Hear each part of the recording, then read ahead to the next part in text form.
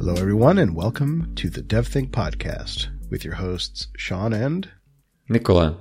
Yes, and today we're doing another one of our extremely popular, or so I can only assume, link segments. We're going to share some links that we've gathered recently, talk about them, and maybe pass them on to you if you have not heard of them yet.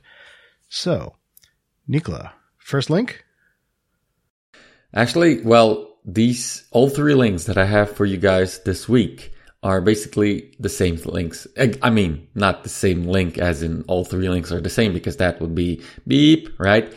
All three links are about a certain, let's call it framework, right? Again, Nicola with his frameworks. Come on, stop it, right? Anyways, please hold your horses, right? So this time it's about Flutter. Those of you who haven't heard, this is, the new framework from Google, and you can build cross-platform apps for Android and iOS. And although, to be fair, it's not just, another framework, so to speak. And why it's not? Well, I'm just going to list the titles of 3 posts that I read.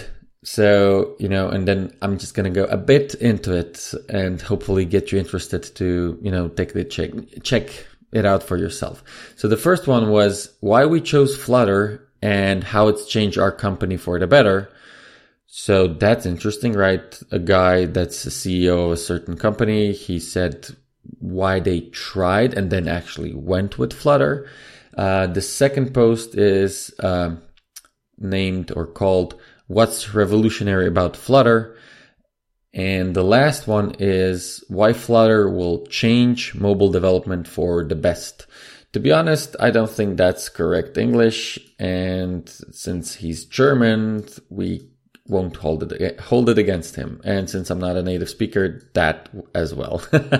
Anyways, so this Flutter thing, so I read this 3 posts and I got really excited, but work comes first and I didn't get the chance to actually go more into it, but this is definitely on my radar. I will try it, and just a few things out of it. The guy redid his Android app, and the code base was 10 times smaller, and the load was faster, the this, the that, the whatever.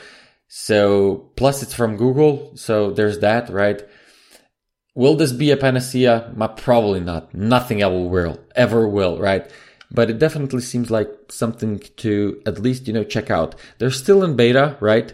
So, don't go, full in, but definitely something to keep an eye on. And this is something that I plan to dig in deeper and, kind of present to the team on our DevThink meeting to show them what this is all about. So what were your 3 links? And I hope they weren't also just basically one. They are different and none of them are Flutter. They're actually very disparate today. The first is something you know about. It's called the Ivy Lee method, and this is from jamesclear.com. And the short version of the Ivy Lee method is at the end of each day, write down the 6 most important things that you need to accomplish tomorrow, and don't have more than 6. And then the next day, work only on the first task until it's done, and so on. And this will really help you focus and avoid distractions as far as doing little things that come up and not accomplishing your major goals and getting to the end of the day and realizing you have done nothing, in quotes, because you've done a lot, but nothing that was a major priority. The next is a blog post about writing. I'll just give you the title. It's from rachelbythebay.com. It's about writing. It says, just start writing and the rest will follow. And if you listen to our blogging and Stack Overflow posting and all these other things, topics we've talked about, encouraging you to create content, very often it's very difficult to get started. So this just might help you get started. And last is something called Restic, Restic, which is a backup program. I listened to a podcast about this, and one of the things they said was that nobody wants backup, but everybody wants restore. So in order to restore it, you must first back it up, and this should be simple. It should be efficient. It should do the job better than just wholesale copying everything or your basic rsync functionality. So there's application. It's written in Go and it's open source.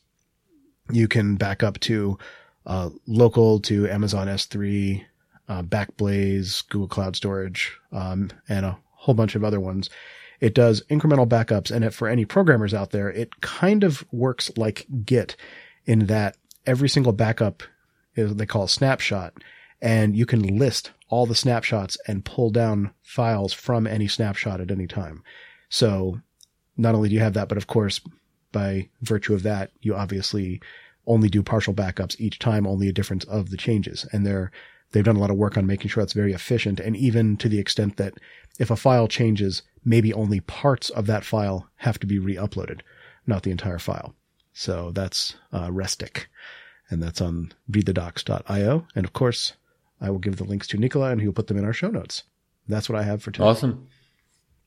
Awesome. Thank you, Sean. And this is all that we've got for you guys this week. See you next time. Bye-bye, everybody. Bye. Thank you for listening to the DevThink podcast. To reach us for comments, show suggestions, and other feedback, contact us at info@devthink. That's DEVTH.INK.